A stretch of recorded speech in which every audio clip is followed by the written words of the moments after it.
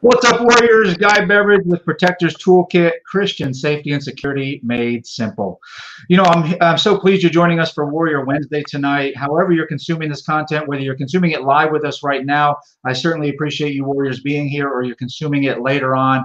I certainly appreciate you rewatching this broadcast. I think you are going to get a tremendous blessing out of this broadcast. I think it's going to be something that you may not have ever been exposed to before. And I'm so blessed that I have my friend Mike Gillette on here with us tonight. I always start out with our Bible verse to tell you what we're all about here at Protectors Toolkit. Proverbs 18:15, it says it this way: an intelligent heart acquires knowledge, and the ear of the wise seeks knowledge. In the easy to read version, the version I sometimes read for myself or for my kids, it says it this way: wise people want to learn more, so they listen closely to gain knowledge. And that's really what we're all about here at Protectors Toolkit, is that knowledge. We want to give as much knowledge to you, the Warriors, the ones on the front line of your church, making sure that people that attend your church can have comfort, refuge, worship, and learning, and they can have it in a safe atmosphere. So I applaud you. I do also want to make sure that you notice and pay attention to that I call you warriors, and there's a very specific reason for that, because you are warriors. In Exodus 15:3, really early on in the Bible, it tells us everything we need to know. The Lord is a warrior, and the Lord is his name. And then we go further into the Bible, and we learn that we are made in the image of the Lord himself. So you are warriors. When you stand up in your church, when you go into your church to be a protector of others, you are a warrior like no other. I often compare you to Nehemiah, working on the wall, rebuilding the wall. You got a sword in one hand and you're working with the other, and you're being very diligent in the way that you're doing that, making sure that you're protecting others while you're doing that work that is of the kingdom. So thank you, Warriors, for being here tonight on another Warrior Wednesday. I'm going to get into it right here because, man, I just tell you, I cannot be around this guy enough. Mike Gillette, I'm so thankful to call him a friend of mine. I'll just tell you, quite frankly, how we met each other. We met each other at a gymnastics event, of all places, for two warriors to come together. And we stood out in the hallway away from everybody else that was in the room and just had a good time chatting with each other. Mike has come to this area, and we visited for a little bit. And I actually unintentionally put him to work a little bit while he was here, while I stayed off to the side and visited some of his kids. But let me just tell you about a little bit about Mike. I'm going to read this from a little bit of his bio. He grew up as a poor, scared, scrawny kid amidst violence in his own house, and that will just drive you to do certain things. He was a kid who ultimately became an Army paratrooper. Now, just let me tell you this, Warriors, that is some of the toughest training out there. When you have to willingly get into a plane that is functioning perfectly well and throw yourself out into the atmosphere and hope for the best that T-10, that round canopy, opens up over your head, that is a warrior right there. That is somebody who is a warrior. He then went on to become a SWAT commander, a government counterterrorism consultant, a bodyguard to Fortune 500 CEOs, and record-breaking motivational strongman whose feats have been documented by Guinness World Records and Ripley's Believe It or Not. And all of this brought him to a practitioner and purveyor of peak performance. He's a pioneer in this. If you want to see some amazing feats of strength, if you want to see Mike folding up a skillet like you would have in your house very handily, if you want to see him bending horseshoes very handily, you can go on YouTube and find any number of those videos. I never knew that I would know somebody who has broken a Guinness Book of World Record before, and the way he did it, I encourage you to find that out. I'm not going to give that away. You can find that out on your own. Just a crazy, just a savage in the way he did that.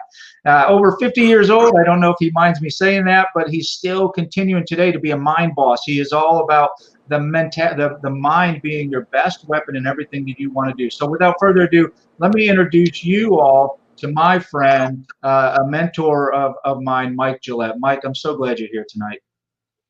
Great to be with you, Guy. Thank you for the enthusiastic introduction. Yeah. Just every time we get together, I just glean more and more. I feel more and more sharpened. It's just phenomenal. And if that's not enough, he has so many grandkids, and he has kids, and his wife is a medevac pilot, and that's just what an amazing life you live, sir. I'm just in awe of it. Well, it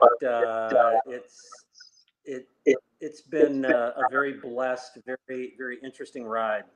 I'll just leave it at that. Yeah, we'll leave all the color commentary that we've had in the past out there in the hallway where we had it. So, brother, let me just get into this. I think this is so important for church protectors, warriors. You know, those people who have done some of the same things that we've done in our life. We've been protectors of others at given points in our life. I think it's vitally important to have this information. So let me just ask you, how important is mindset for a church protector? Well, the challenge when we start to wade into the waters of any topic, sort of pertaining to the mind, is we really have to make sure that we're bringing everybody along and everyone has sort of a clear frame of reference. And you know this from the people that you teach now. When you say mindset, 10 different people in the group are going to have 10 different sort of internal definitions of what that may or may not be. And because so many people that I have encountered in the church protector community sort of come from either, they were an LEO or maybe they were reserve LEO, or they're just, part of the shooting community. There's CCW people, things like that. Within those realms, the word mindset often gets blurred into something that, in my view, isn't mindset. So I'm going to sort of start by trying to quantify what this thing is, and then we can sort of take it from there based on how you'd like to go. So when I use the term mindset, I look at it as kind of a neutral term. It's like physique. Everyone has a physique. Everyone has a mindset. Now, some people have built their physique to an extraordinary level of function. Some people have developed their mindset to an extraordinary level of function. Then there are also people who never really worked on their physique, but because of amazing genetics, they have this very capable physique. And some people have that with mindset as well. They just seem to be unburdened by second guessing themselves. They seem to have an abundance of conviction. So they seem to be the type of person that has sort of cracked the code on mastering one's mindset, when oftentimes those are people who've never really given it a lot of conscious thought. So mindset is simply the collection of attitudes that we carry around, the collection of experiences we have, as well as whatever level of training we have attained or not. So all of those attributes inform our mindset. And our mindset, again, in my view, because there's no official definition, is really a means to describe how effectively you can harness the powers that reside within the mind, while also being cognizant, and this is where it gets even blurrier. When I approach training of any type, I don't really discriminate between everything from the neck up and everything from the neck down, because they're so integral with one another. Meaning that when you train, if you take a group out to the range and you're introducing them to firearms and whatever basic physical skills they need to have in that context. Yes, those are physical things. Watch what I'm doing. Now you do those things, but you're also creating changes in the mind as well. They're very subtle, and they're much more physiology rather than psychology driven at that point. But neither capacity operates in a vacuum. So that's important to understand, but it's also important not to misunderstand, which means that, hey, I'm going to the gym today. I'm training my body and my mind. Well, yes, but make sure you understand specifically what you're training mind-wise and what you're not. You're training your mind to accept new levels of output, to function despite maybe not wanting to, because, gosh, I'm tired. Gosh, this is heavy. It's hot in here. I'm bored. So you can teach your mind to function despite external factors that might prompt some people not to do the thing. But you're not really teaching yourself beyond that unless you're teaching yourself beyond that, and that requires some sort of supplemental skill building drill or knowledge-based derived methods that you're also trying to bring into yourself. Is any of that making sense so far? Oh yeah, absolutely. Absolutely. It's got to be, it's a direct focus, right? That is a phrase that comes up a lot because I think people have an idea of what it is to concentrate. People have an idea of what it is to focus on something because everyone has a sense of what losing focus feels like. I was working really diligently on my term paper, and then just my head felt fuzzy, and I stood up, I walked around the room, I got a drink of water, took a few deep breaths, okay, sat back down, and I'm back at it again. So we know what it is to be in a moment of extreme concentration. And oftentimes we also have experienced where we've sort of lost ourselves in a particular activity. We use phrases like, man, I was in the zone. I just lost track of time. Some people will describe that as like being in flow or being in a flow state, which may or may not be true because there's some additional parameters there. But we recognize that our states change over time. Sometimes we feel much more productive. Sometimes we feel almost effortlessly productive. That's a pretty special feeling. And that's not something that most people find that they can force. I'm just, now it's effortless. That seems sort of paradoxical. And typically that comes at higher levels of training. When you've just, you've implanted certain skills and then you've refined those skills to a point where they start occurring in the subconscious rather than the conscious. So here's an example of what that means, and I think most people can relate to this. If you think back to when you were a young person, you were first learning how to drive an automobile. For almost everybody, that's a very stressful experience, and there's a particular reason for that. It's not just because the implications, are pretty serious. There are safety factors. If you do this poorly, you could get hurt or worse. But what happens when you first seat yourself in the car, and there's typically someone alongside you who's now do this, now do this, now do this, and they're in those moments are a seemingly endless succession of different disparate tasks. And you're wondering in those moments, how am I ever going to remember to do all of this? It's overwhelming. And the reason it feels overwhelming is because when you are learning to drive, just like when you're learning any new skill, you're learning with your conscious mind. Now, the conscious mind can handle about 7 bits of information per second if you're the average person, maybe 5 if you're slow, or 9 if you're exceptional, but 7 is sort of average. And bits just sort of mean like disparate pieces of information, which means that if you're trying to assimilate the myriad of tasks that are necessary to safely operate a motor vehicle, and you have no previous experience with that, you're doing each one of those things with a separate little part of your mind. And the mind gets overburdened quickly, which is why 5-10 minutes into your first driving lesson, you feel like you've been awake for 48 hours. It's just like the amount of attention and concentration and focus, as you said, is just feels unmanageable. Now, here's what happens though. Over time, repetition occurs. We start to refine through repetition these particular skills. And eventually you learn to operate a motor vehicle the way that an Olympic level pole vaulter or a high level ballerina does what they do subconsciously. They've internalized the mechanics to a point where now they're thinking about how well they're doing it, how creatively, how artistically, what sort of impressions they can create, if they're a creative person, or if they're the athlete, how can they mitigate things like competing at different elevations, factoring in wind direction, wind speed, those kinds of things. Now they're problem solving at a very advanced level. Well, we do the same thing in car, okay? Now you're so accustomed to driving, you might be eating, you might be fiddling with the radio, you might be touching your phone, unless you're watching this podcast, you never do that.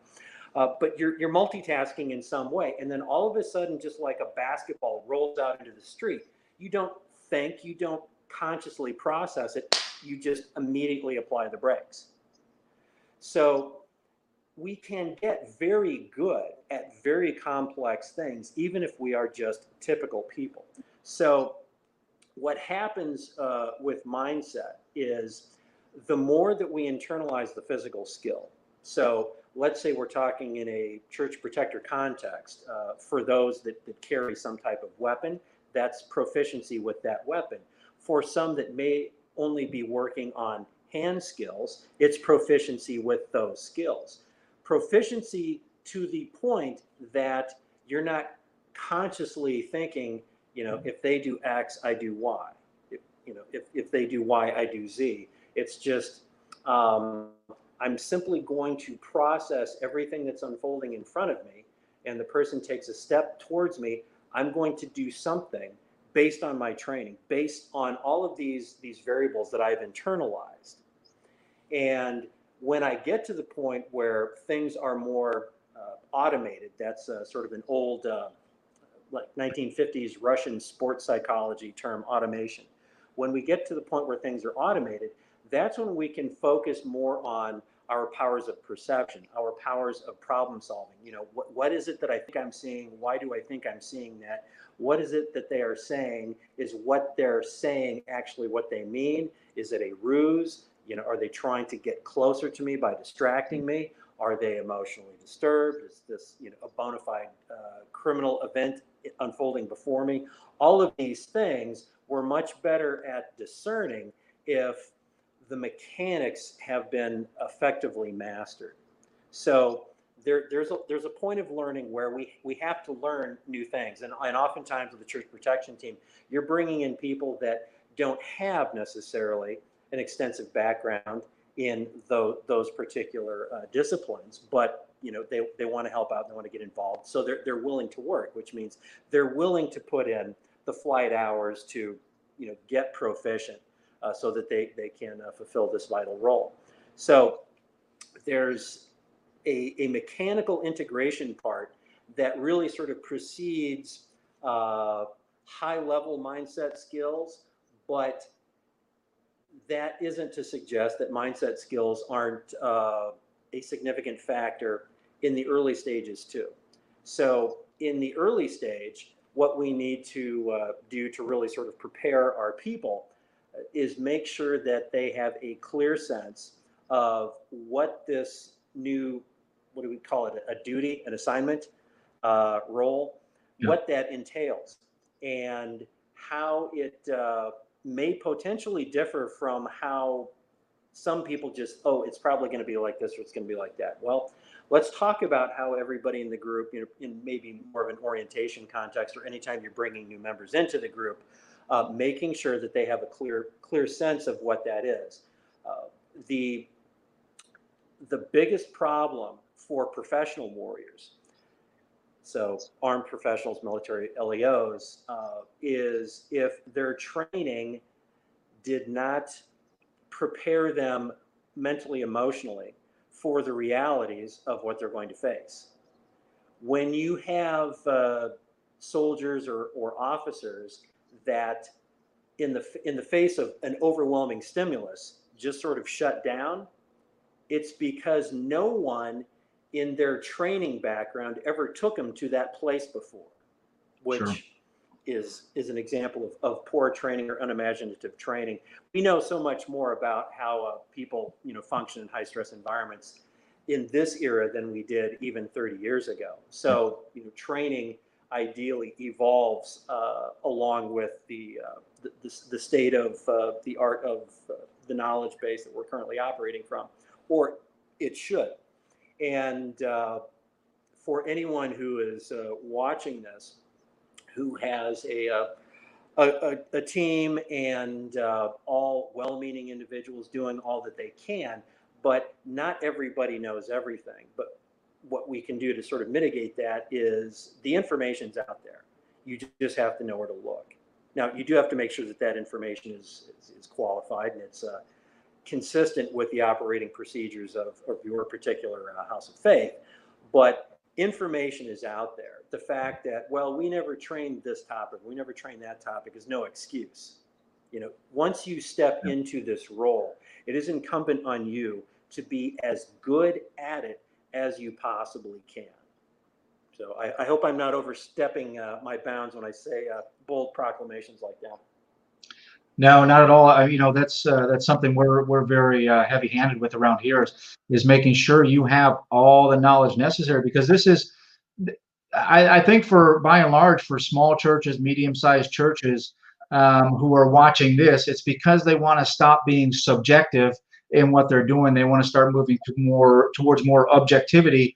And so those statements are definitely aligned with Protectors Toolkit for sure, because we cannot just wing it. It's not just, oh, this is happening, so now we'll deal with it. We can't do that anymore, especially in this day and age where everybody has a cell phone, everybody's litigious. We just can't do that anymore. And so these warriors that show up to these events and these type of broadcasts, they get it, they understand. And the struggle really is, I'm that warrior on Sunday or maybe Wednesday night, but my 9 to 5 fits in the majority of my time. So I've got to be very intentional with what I do as far as training myself and my team. So it's very important to illustrate that. I appreciate that. Yeah. Well, and that of course is probably going to be the chief limiting factor for most of your audience. Is I have a life outside of this role, which doesn't mean that I don't take this role seriously, but finite resources, finite time, finite availability, finite amount of me to go around and meet my other obligations. So, how can I do my best based on those very real world considerations? So that is always a good thing to point out. Yeah, absolutely. We all love to live indoors and have central heat and air. So we've got to go somewhere to get that amount of money to be able to do that. And then it also allows us then to be church protectors too. So very, very well said. So in a lot of the protectors role, Mike, we're very defensive. We're not typically offensive, other than the times that we need to be offensive and be on the offense. I would say we're not seeking vengeance, obviously. So building a good defense is what I espouse through all the training that we give. So I think this closely aligns. But would you say that mindset is one of the best tools, or being in the right mindset is one of the best tools to build a good defense? I like that question. I think that it allows us to talk about something that's very important. If we were to use a sports analogy, it's often said that it's defense that wins games.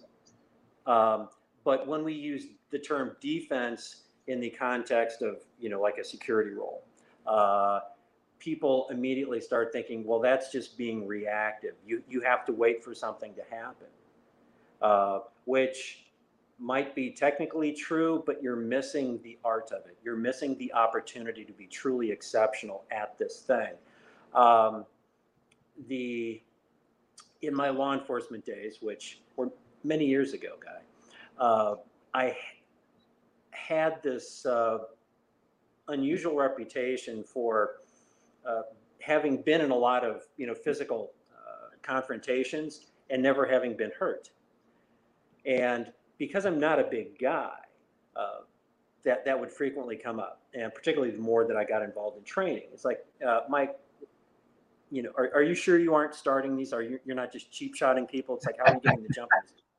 I said, I don't get the jump on anybody. I believe so much in my amazing communication skills, amazing to me, that I'm confident that that's just going to carry the day. The next thing I know, some guy's trying to tear my head off, and I'm just being officer friendly here. So the thing that I think protected me and protects a lot of people, and probably you, is that yes, technically we could say that we're in this sort of defensive or reactive posture all the time, because we don't determine what other humans do. We respond in our very best way to what humans do. But if what a human is doing has taken you completely by surprise, you miss something. Sure. You miss something. So when we're being good at defense, we're being good at defense just like a football team. They can read the offense. You're good at defense if you're in the right place at the right time, and you solve the problem as quickly and effectively as you possibly can. It's not just, I'm just going to sit here and wait. Something bad happens, I'll take care of it, I guess. But I'm just going to sit here and wait. It's the opposite of that. There are so many opportunities to constantly be looking at what's taking place and asking yourself, why am I seeing this? Why is he sitting there? Why did that guy walk in, look at the group, and then turn around and walk out? And why haven't I seen him before either? You know, why is that purse left after first service and it's kind of an odd shape? It looks too big to be just a woman's purse. You know, why? And then accompany those perpetual self-inquiries of why with, and if this, then what? If this, then what? If this, then what? So one of the reasons I never got hurt is I was already 20 steps into the fight in my mind, just in case. You know, I'm still talking. I'm still a professional. I'm still hoping for the most, uneventful outcome possible. But I'm always very aware that may not be what they're interested in. And whatever they're interested in has a lot to do with what I'm going to do next. Sure. Regardless of how good I think I am at any one particular thing, whether it's my assessment skills, my verbal intervention skills, my guiding hands skills. That sounds soft, doesn't it? My good behavior encouragers, whatever you refer to your Dukes as. But you're always prepared for what may happen. And the way that you do that doesn't have to be, well, I meditate for 90 minutes before every church service, and I do this series of esoteric deep breathing exercises. Nothing wrong with my meditator friends and my breathing friends. I mean, we all breathe. But it doesn't have to be complicated. It can be very, very simple. Why? Why am I seeing this? Why am I seeing that? Why is everything so normal right now? What would be the first thing that would indicate that things might not be normal? What are the sort of things I might be picking up on? If you can learn to ask yourself good questions and keep asking yourself good questions, two things will happen. You'll get better at doing this. And two, it will be more enriching. You'll get more out of it. Because if you wait for something to break off in church in order to get proficient at intervening, you may not get proficient, because everybody may be doing their job so well that they're just sort of creating this deterrence, and good for you. But you're being effective by default. You're just lucky you're effective. What we don't want to do is miss opportunities to deepen our skills, to build on that knowledge base. And you do that simply by dragging yourself through these scenarios, being relentless. I did that every day of my life when I was a law enforcement officer. I did it when I trained other law enforcement officers. Then I did it when I trained military personnel. I did it when I was a bodyguard. I never stopped asking questions. And the more of those questions you ask and then successfully answer, usually the fewer problems you have. And one of the reasons that is, of course, is it forces you to be attentive to the environment. One of the most deterrent aspects you can carry around is not like a big set of shoulders. It's, this guy's paying attention. I'm not going to be able to get the drop on him or her. So did that speak to the question? Oh, absolutely. You've hit a lot of the points that we typically hit, the if this, then that thinking. We talk about you didn't say it in this term, but we talk about the OODA loop. The OODA loop requires you to continue to ask questions and stay ahead of your adversary that way. And we know, and this, capability obviously builds humility. And maybe another way to say that is a good defense builds a great offense. So yeah, absolutely. Yeah, and I think that's a very good way to say it. there was a million years ago when I was, small, weak, and afraid of everything just because of the things that I had experienced growing up. Uh, Once I decided to try to turn that around, I sought ways to make myself strong, even though I was still small, and I sought ways to make myself more skilled because I was still small.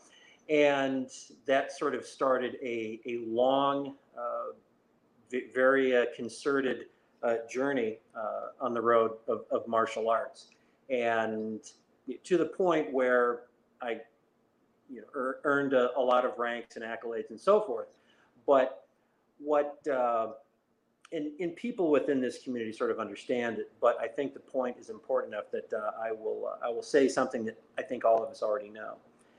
And when I meet somebody who's outside of my world, and they hear the resume and it sounds kind of extreme, and they will ask me questions as though I must just be thinking about fighting all the time. I must be itching to get into a fight all the time, just for the practice, just for the exhilaration that some strange guy like me must derive from those sorts of activities. And I say, no, it's the opposite of that. I say, I am the most laid back person you will ever meet. And the Yeah. reason for that is when you develop a certain level of proficiency at anything, we're talking about church. Okay, every church has somebody, maybe several somebodies who play the piano really well. Okay, that is a person who's not worried about how they're going to get through the music next Sunday. They've solved those problems years ago. They can just go. Now they're still going to practice. They're going to put the time in, so it sounds great because they take what they do seriously and they want to do well. But they don't stress about it. They now they're at the point where they can just be in it, and they're doing it because it's a part of them. Now combative skills are a little different than playing piano in church, but if you have sought out those skills for what I would describe as honorable reasons, in an effort to, grow yourself or just to be more capable for those who might depend on you, then you can sort of free yourself of the psychological baggage of people who don't understand the world of violence. Now, violence is scary because it's unpredictable. We can't control it. We just do our best with what we have. That's why we put time into getting good at it. I will say I'm not a violent person. I'm just good at it. But it's not something that we seek out. Once we sort of, we lift the veil on violence, we demystify violence, we understand what it is, that we can't make it go away. It's inherent in the human condition. Then what we do is we learn some effective ways to mitigate it, and then we can just sort of let it go. Then we're not sort of plagued by it and worried about it. Geez, in a few days it's going to be Sunday and I'm going to be, part of the church protection team and I'm really stressed by that. If you're still feeling that way, examine your training, get with the rest of your team and just answer some questions or get some questions answered for yourself and get a little bit more solid on what it is that you're expected to do. Because, a little bit of doubt on the front end is a reasonable thing. Even trained athletes, can experience nerves and all of that. But, understand what that is and, get yourself to a place where even if it seems a bit overwhelming, you're still good with doing it. It's like, okay, I get that this is going to be scary. I'm probably going to be a little freaked out when it happens, but I still believe in what I'm doing and I want to be part of the solution. I want to help. So I'm going to keep confronting these things, which right now are still a little, kind of stress inducing, but I also know over time that it's going to get better. I'm going to get more comfortable with it. I'm going to get more proficient because everybody else on the team tells me they've gone through the exact same process themselves. And I believe them. I trust what they're telling me. So I'm going to, continue to follow this path because it's the right thing to do for me. Yeah, that's that's the easy definition of what is fear. Fear is simply having a problem with no solution. So we mitigate or reduce our fear by putting in that solution, whatever that is going to be. Yeah, absolutely on point with all of that. Perfect. So let me ask you, Mike, was there just a pinpoint or can you pinpoint a time or just an event that kind of just turned the corner for you on this, where you thought, the mind is a great weapon, or you thought, being mentally prepared and going beyond that, to having a great mindset. Is there just a point in your life where a switch was flipped? I like that question. I'm going to have to say there wasn't a specific uh, incident, but there was probably a specific month, I'll say, and it was very early on in young Officer Gillette's career. That first year, I think it's pretty common for cops to be able to remember literally every day of every week of that first year, because you were learning so much so quickly, and everything was new, and you had to sort of process it. And then by the start of year two, some of these events seem to be on repeat. Yeah, the faces change, but I seem to be doing a lot of the same things over and over. So maybe they're a little less dramatic, but it was December of 1990 for me. I'd been on solo patrol for a certain period of months, and I was on midnight shift, which I absolutely loved, because it made the job so much easier. Meaning Yeah. that when you're working during the daytime, you have to filter out people who aren't bad guys, okay, to use the technical term. Right. When it's 3 in the morning and someone is in a building that's been closed for hours, the odds of them having any legitimate purpose are very slim. So Sure. you kind of know where this interaction is going to start at. We're not sort of, having our attention diluted by a whole bunch of extraneous stimulus. Sure. So to me, midnight shift was very simple. You saw the problem immediately, you solved the problem, and you solve it as well as you can. And when you're dealing with the overnight types, you're dealing with crimes in progress. You're dealing with people who have drinking drugs all night, so they're making some spectacularly horrible decisions, and oftentimes you become a part of that cycle. So the number of interactions I was having made me feel as though I was learning a lot very quickly. And again, it comes back to that strange point I pointed out, which was I kept having all of these fights. On midnight shift, people want to fight the police. It's Sure. just one, I'm a bad guy. This is one of the perks of the job. I'm going to try to swing at every cop, and maybe I get lucky. I mean, if I already know I'm going to jail, why wouldn't I? And I Sure. can understand that. So what would happen is, there were just lots of these physical confrontations, and it started with a moment of realization, because my very first physical confrontation as a cop occurred despite my eloquence, despite my sincere desire to solve the situation using words, pleasant words. And the other individual had no interest in words, was barely able to communicate, and had already wrecked a couple of people in the space of this tiny apartment.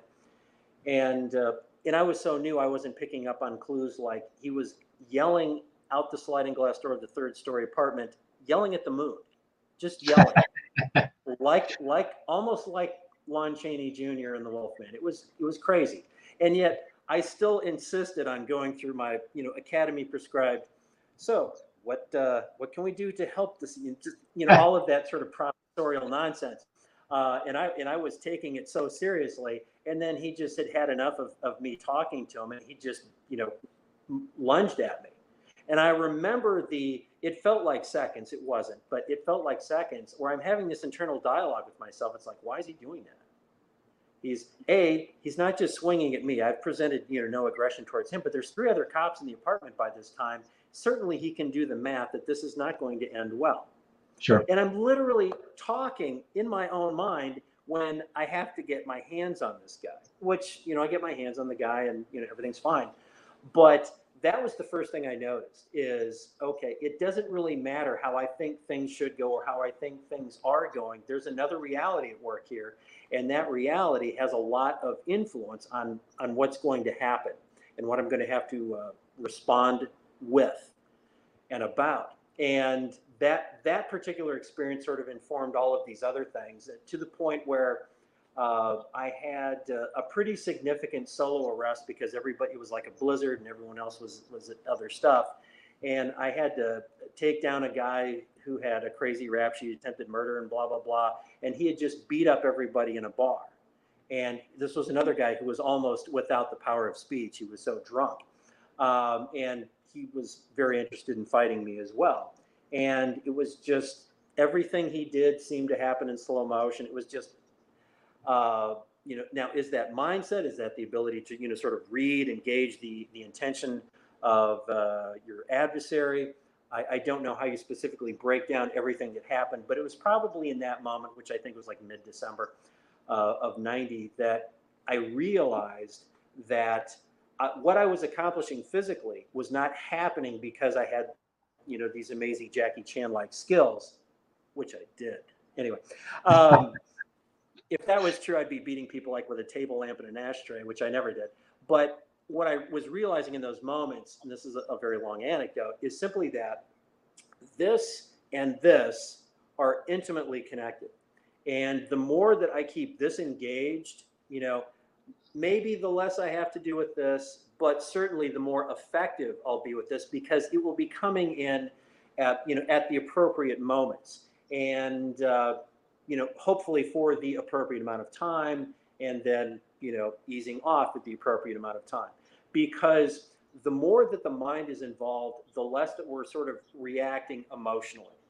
And we've all seen dash cam footage of an officer after a vehicle pursuit, 20 minutes of like 120 miles an hour down, a densely packed highway will get anybody, completely out of the objective, rational frame of mind and completely just, you're just so full of rage that this person has almost killed 1,000 people at this point and is probably going to get you in trouble and get you sued and, just all of these things spinning through your head. You're not necessarily making your best decisions after you get out of your car, sprint 50 yards to where this guy is. And it's like, oh, you think you're surrendering now? It's like, you have those moments where you have to immediately, boom, shut it off. And most people can, but not everyone. And it's the handful of people that just haven't quite mastered the emotional side of the equation who, get in trouble, and then, everybody looks bad as a result. And, we have all kinds of discussions that are very difficult to have. Yeah, absolutely. I've definitely been in those situations where I call them Schrodinger's suspect, right? So either you are or you aren't, but whatever I think you are, maybe you are, or maybe you're not. So, I've definitely been there. That's a good way to describe it. Yeah. So how? I think I know the answer to this question, but I think our listeners want to know this because what they do comes from a servant's heart. So how important is passion with mindset? It's I think that I would say it's not so much it's important, it's inherent. And the why would anyone want to do this particular assignment, for example? I have not yet heard of a church security team that is compensated. It's a way to serve in a way that not everybody is really equipped for or would even want to. And clearly everyone still understands the need for it. So, it's passion that drives something like that. And it's passion that drives anyone towards excellence in anything. So when I think of somebody with, we'll say, a strong mindset, we've used a couple of creative examples. Okay, so the person who plays piano at church is probably better at playing piano than what the church actually needs. But anybody who is committed to excellence isn't going to, well, I only have to be this good at piano. It's like, I only have to be this good to be on the protection team. You know, I only have to be this good with power tools to be on whatever the committee is called at church that, you know, does improvements and repairs and things like that. We want to be good at what we do. And, you know, passion will drive mindset. It drives improvements in mindset. It's what allows you to explore the higher ends of mindset. And anyone who doesn't, I mean, one of the chapters in one of my books is about passion. So I think it's a very prescient question. And I think that we have to, you know, open ourselves to that. And I think within the faith community, that can be a troubling notion, or maybe people are conflicted. It's like, well, it shouldn't be about me. It shouldn't be because I want to do this thing. It should be out of a sense of duty. And, you know, I'm not going to try to, you know, downplay one to the detriment of the other, but I think we can fulfill our Christian duties in ways that are very emotionally satisfying, that allow us to explore the, you know, the full gamut of our passions. I like being around passionate people. I like people who do things because they feel called to do things. Those are the most interesting kind of people to me. Those are the kinds of people that enrich me the most, and also that I can learn the most from, as opposed to people who are just, you know, very even-handed in their approach to absolutely everything. They're very analytical, and there's nothing wrong with that. I mean, I'm certainly not downplaying the importance of intellect and analytical thinking, but I like to maximize one's intellectual capabilities as much as possible. You know, just a very rich sense of this is something I really feel strongly about, and I want to explore that, because I think when you can unite those variables, I think what you get are people who end up in the realm that I refer to as mastery. So I think it's very important to answer your question. Very good. Very good. Yeah, I think it's got to come from you've got to be passionate about it, because you serve, like you said, largely uncompensated. And so when you serve others like that in that capacity, I think you have to have the passion, that, and the two come together nicely. And a lot of this, I'm not afraid to say this. Anytime I've come out of my holster, there's even skill and training that I've had, and the capability that I have. Anytime I've come out of the holster, I have a certain still amount of fear. Now, I think everybody has that fear within themselves, and it's only, you go two different ways. If you're untrained, you go a certain way: denial, deliberation, all this.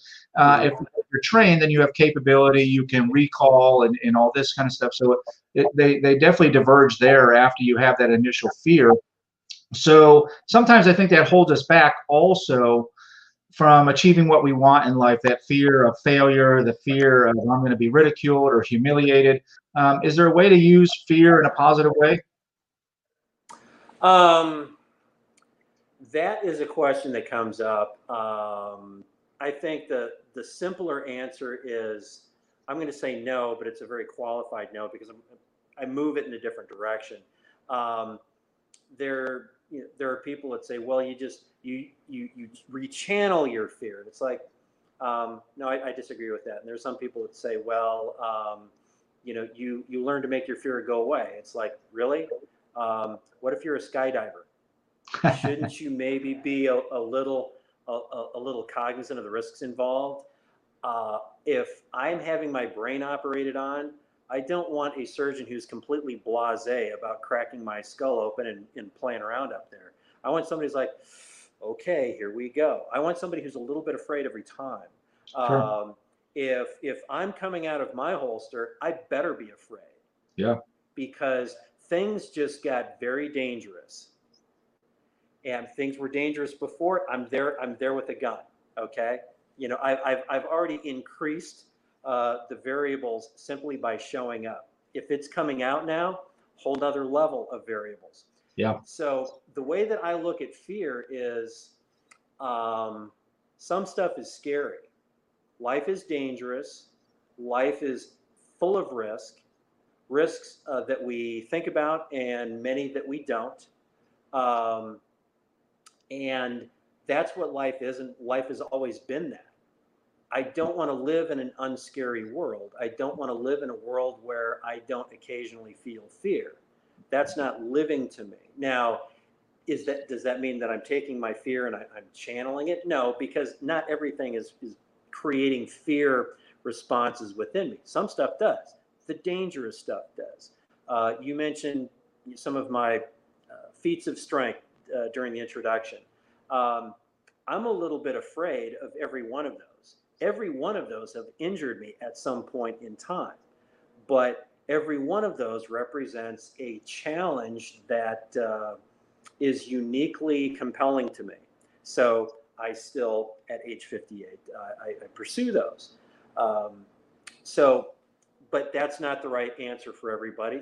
You can never pay me enough to do what you do, Mike. Well, hey, I'm not going to pay you, and you shouldn't if there's no compelling reason for that. Just like some people, you couldn't pay me enough to be on a church protection team. Fine, it's not for everyone, nor should it be. There are infinite number of ways that we can serve, and that's great. So find what is a good fit for you. With me and fear, I work with a lot of athletes, and athletes have all fear of this, fear of that. Letting me down, letting the coach down, letting the team down, letting mom and dad down. Looking ridiculous, not meeting my goals. There's any number of things that you can be afraid of, even in a context that's completely non-life threatening. Fear is just sort of this catch-all emotion that can be conjured up for any number of things. I'm afraid that my term paper was insufficient to maintain my 4.0 average. Anything that's meaningful, life is meaningful. Life can give us pause and give us moments where we can feel fear. The athlete, any context you can think of where something is deeply meaningful, there's going to be fear present. I don't want to lose this thing. I don't want to fall short of this thing. I've committed my life to excellence. I don't want to let myself down. There's all kinds of ways we can experience fear. Now, that's a little bit different than the sort of self-preservation type fear that we experience in these sort of church protection scenarios. But the way that you deal with this fear over here that's not really life-threatening is the way that you deal with this fear over here that is. If you're the kind of person that can move into situations that are uncomfortable for you, you get better at it. The thing that, this by just being you. If you didn't continue to move towards danger, you would never have gotten as proficient as you are at mitigating danger. You have to keep moving towards, the forest deep, the dark cave, the jungle cat. You have to get closer in order to figure it out. Yeah. When I spoke earlier, demystifying fear, that's what it is. I can't figure something out from a distance. I have to get close to it. And I want to get close to it because I want to figure it out, because I want to be good at this thing that I am doing, particularly if this is an idea that I'm pursuing that is born out of the idea of service. Yep. So if this is service to me, if this is my ministry, I have a real obligation to do this well. It's not enough for me just to be doing it. I need to, breathe deep of all that it is, of all that it has to teach me, of all the ways that it can enrich me, of all the ways that it can scare me, of all the ways that it can stretch me. But I want to do it well. Yeah, that's so perfect. That's a great answer.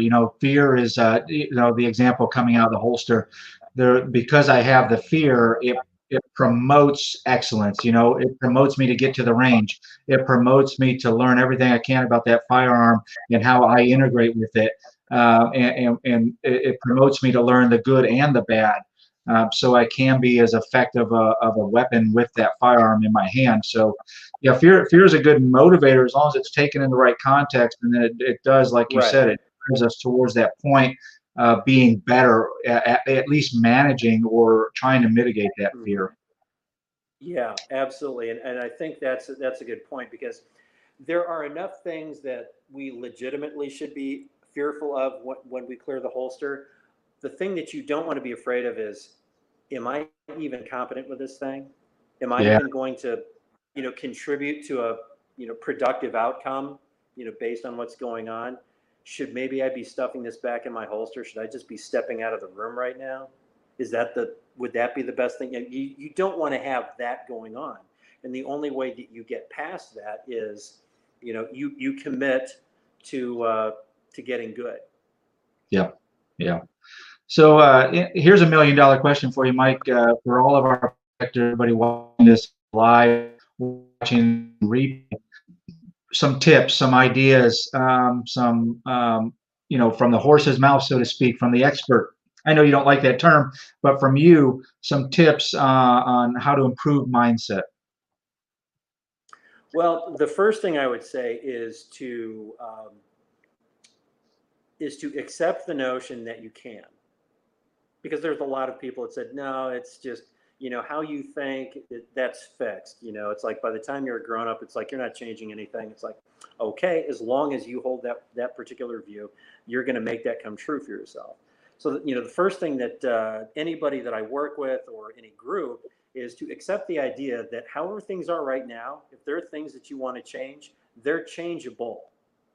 Now, it won't happen just because we wish them different. We have to do the work.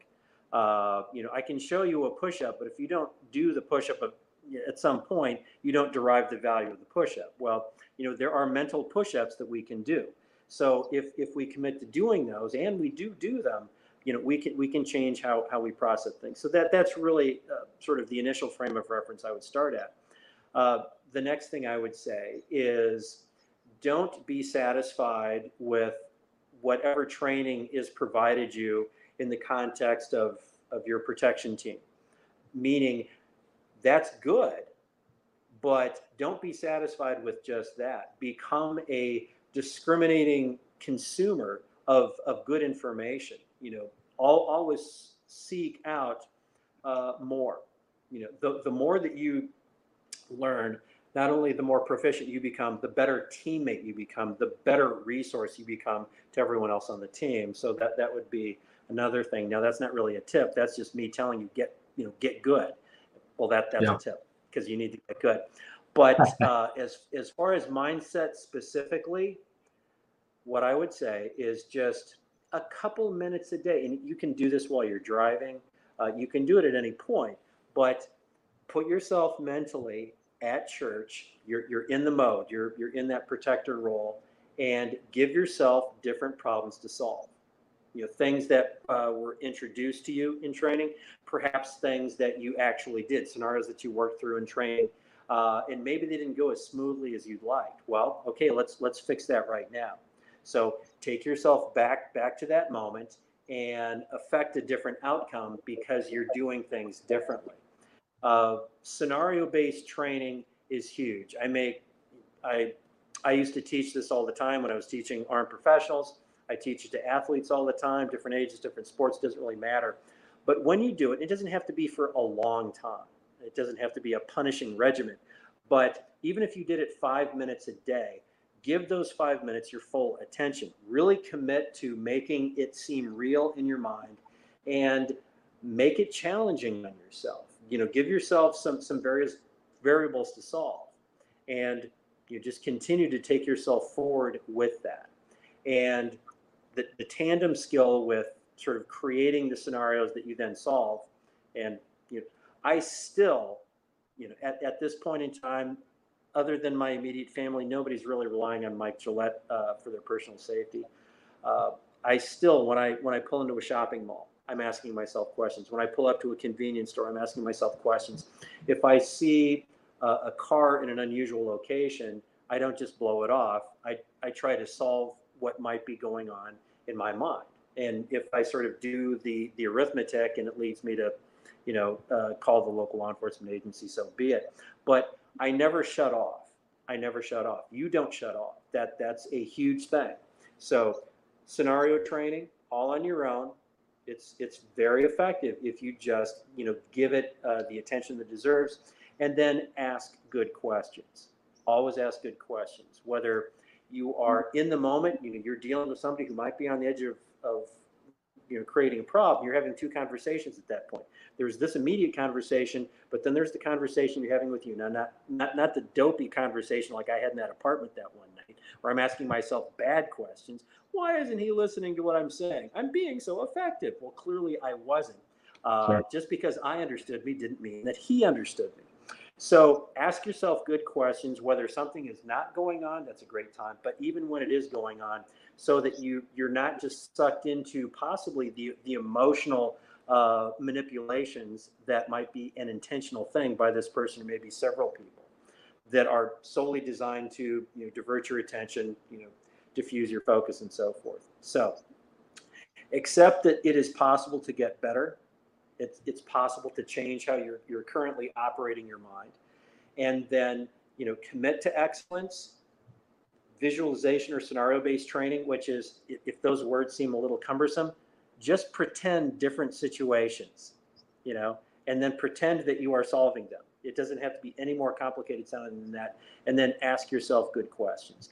And also, too, when it's appropriate, if you see someone else on the team and they're dealing with a situation, if they dealt with it well, what made you do that? Why did you do this rather than that? And if it didn't seem to go so well, delicately, what led you to ask that question? What led you to not ask a question? What led you to stand over here rather than over there? And if you can create the right dynamic within your team, that everybody can sort of question everybody, because our intent is to get good at this and not worrying about sparing feelings, because that doesn't matter. What we want to do is we want to get good at it. We owe it to each other to keep each other safe. We owe it to the congregation to keep them safe. Those are my tips. Yeah, perfect. Right on time, and very timely information. We had a question come in from I think my brother, Pastor Bruin. He says, so would it be all right to do some Where's Waldo exercises with our team members and set some surprises up before a team walkthrough? Take it, Mike. Well, I'll give you my take on it, and then if you want to embellish further, absolutely. Absolutely, I think it's a good idea. When I was training Walt Disney Park personnel after 9/11, because we found out that one of the places they wanted to crash a plane was Cinderella's Castle. So we trained a whole bunch of people whose sole function as an employee was to spot terrorists. That's it. They had loss prevention. They had uniform security. These were basically just for that. So what did we do? We went into the park while the park was open. I don't know, Anaheim, 55,000 on an average summer day. Okay. We would have 8 to 10 different role players over the course of several days, and everybody found all of them every time. Wow. So, but that's because the training was consistent, and then the deployment of those Where's Waldo people, we'll use that phrase, was consistent with the training. The trick with setting up that kind of an exercise is it can't be a stump the chump. It can't be somebody's just trying to turn it into entertainment on some weird level. And I've seen that happen years back. Old school police training would have these stump the chump moments where all of a sudden, the wall opens up and a guy comes out firing blanks at everybody in the room. It's like that wall doesn't open up. This is a complete contrivance, just to make a point that you're clever. So as long as you think about the current level of training that the team has, and you're sort of operating within that skill level, because we don't want to create scenarios that only Delta Force could solve. Yeah. That's not going to be productive. It's like, hey, I guess you're not good enough to be Delta Force. Well, that was never really the goal. So why did we go through all of that? But because I've seen that happen, I'm belaboring that point. But it's absolutely a valuable thing. And it also can create experiences of success. Oh my gosh, I can do this. Yep. I thought it seemed kind of like, voodoo and mind reading, but no, this is actually like, I'm keying off human cues that are sort of universal to humans. So take it away, Guy. Yeah, absolutely perfect. We're aligned on that, Mike. We we want to work to the level of our team, and we want to be objective based in our team in our training. What is the objective we're trying to accomplish with this? And working within that, and let them allow them to have a learning experience, but also allow them a couple wins. To be very, very nerdy with this, we don't want to create a Kobayashi Maru kind of scenario from Star Trek where it's just an unsolvable problem. So you have to get very creative and say, oh, we would have jumped down from the ceiling and all this kind of stuff. Yeah. So be very objective based in your training with this, and what you expect your outcome to be, or what you want your final outcome to be, and you'll be just great with that, J. Paul. So I appreciate that question. Mike, just in the final moments here, how can people get more of you? How can more people consume more Mike Gillette? Tell me about your books. Tell me about how people can connect with you. Well, appreciate that, Guy. Basically, what I've been up to since 2012, that's when I worked my last protection detail, and I became self-employed with all of the stress-free living that entails. The space that I occupy now is really sort of in the self-improvement or the personal development space. Physical side, mental side, more on the mental side, but again, because I don't see any sort of clear division between the two. So MikeGillette.com is sort of the home of the stuff that people can get. There are some ancillary products that I have that I don't actually own that other people sell. So I've got some strength training resources. They're very good. I don't sell them. They're very easy to find. You can find my books on my Amazon author page. MikeGillette.com basically will take you to one or two products which are really all about mind exercises. They are what I call non-denominational, meaning that athletes use them, but anyone can use them. Soccer moms use them. Entrepreneurs use them. All kinds of folks, young, old, and so forth. And they are just simply generic to the furtherance of personal development.